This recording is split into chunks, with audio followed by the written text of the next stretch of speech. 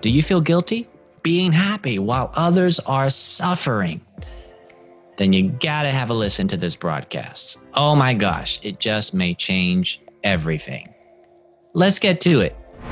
You've heard of unconditional love, but have you heard of the secret to unconditional happiness and allowing more into your life? More wealth, more success, and more love. More freedom in your life right now. Welcome to the Happy Bar with Israel Savage.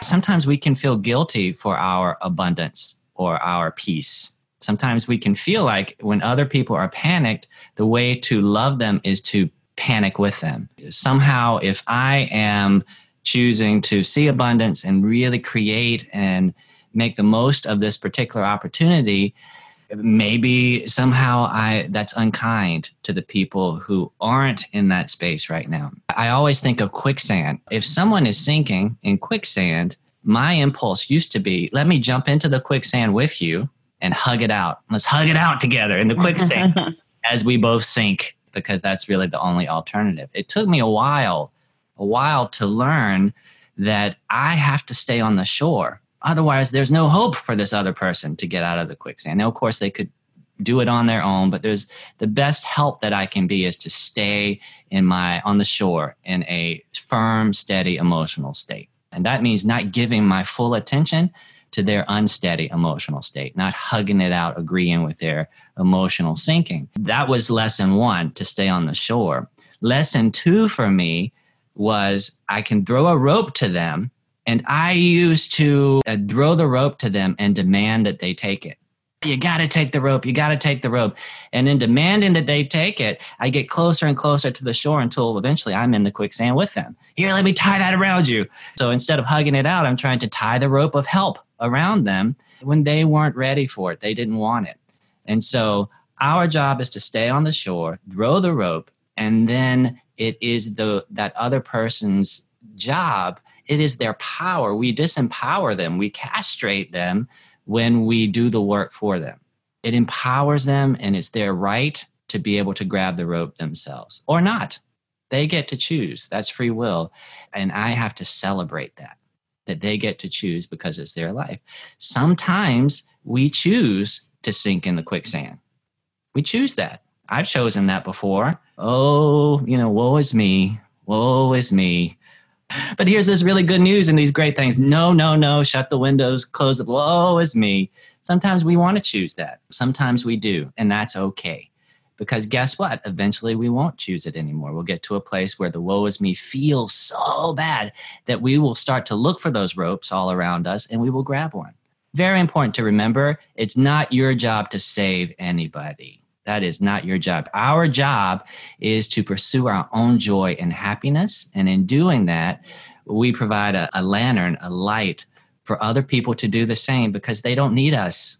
I have my own business. And so sometimes I hang out with coaches and other coaches and consultants, and I go to conferences.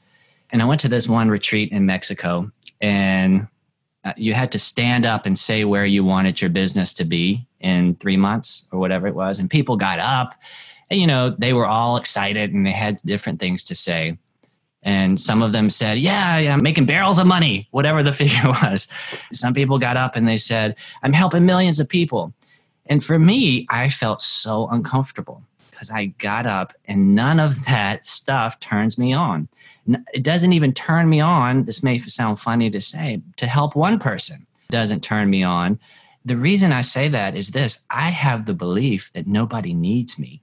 And it's a good belief. I believe that people are so powerful, every single person, that all you need is you ultimately. And so if I were to disappear from the planet, you'd be just fine. You would be just fine. And so that doesn't excite me because I embrace every individual's power. What does excite me, and I had to find this at this conference, it was excruciatingly uncomfortable. Can you imagine getting up? Everybody got thunderous applause after they said where their business would be. And then I got up and it was obvious I was uncomfortable. And I said whatever I said and people were like, oh, yeah, I tried to say what they said, but you could tell it just didn't fit. And so I had to sit with that and really dig deeper. And what does excite me is growth, is my own evolution. Because I know when I evolve, when I step into my own power, then the finances come, the helping of people comes, all of those other things come. It all starts with you. It's when we look outside of ourselves for the answer, that we slow down this process. I almost say get off track, but you're never off track. You're always on track. I almost said make a mistake, but you never make a mistake. You really don't. You can't get this wrong, because the more you look outside of yourself in vain, the more you eventually say, it's not here. So where should I be looking? Eventually you will come up with that answer and you will be turned and directed back towards yourself.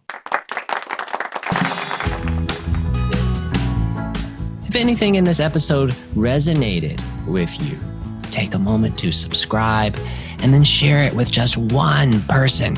It's our mission to make the world a happier place, one insight, one shift, one share at a time. Just one button click from you might be the very thing that helps someone else's life click into place. Until next time. Remember, if you'd like more tips on this topic, then go to the link posted in the description of this broadcast.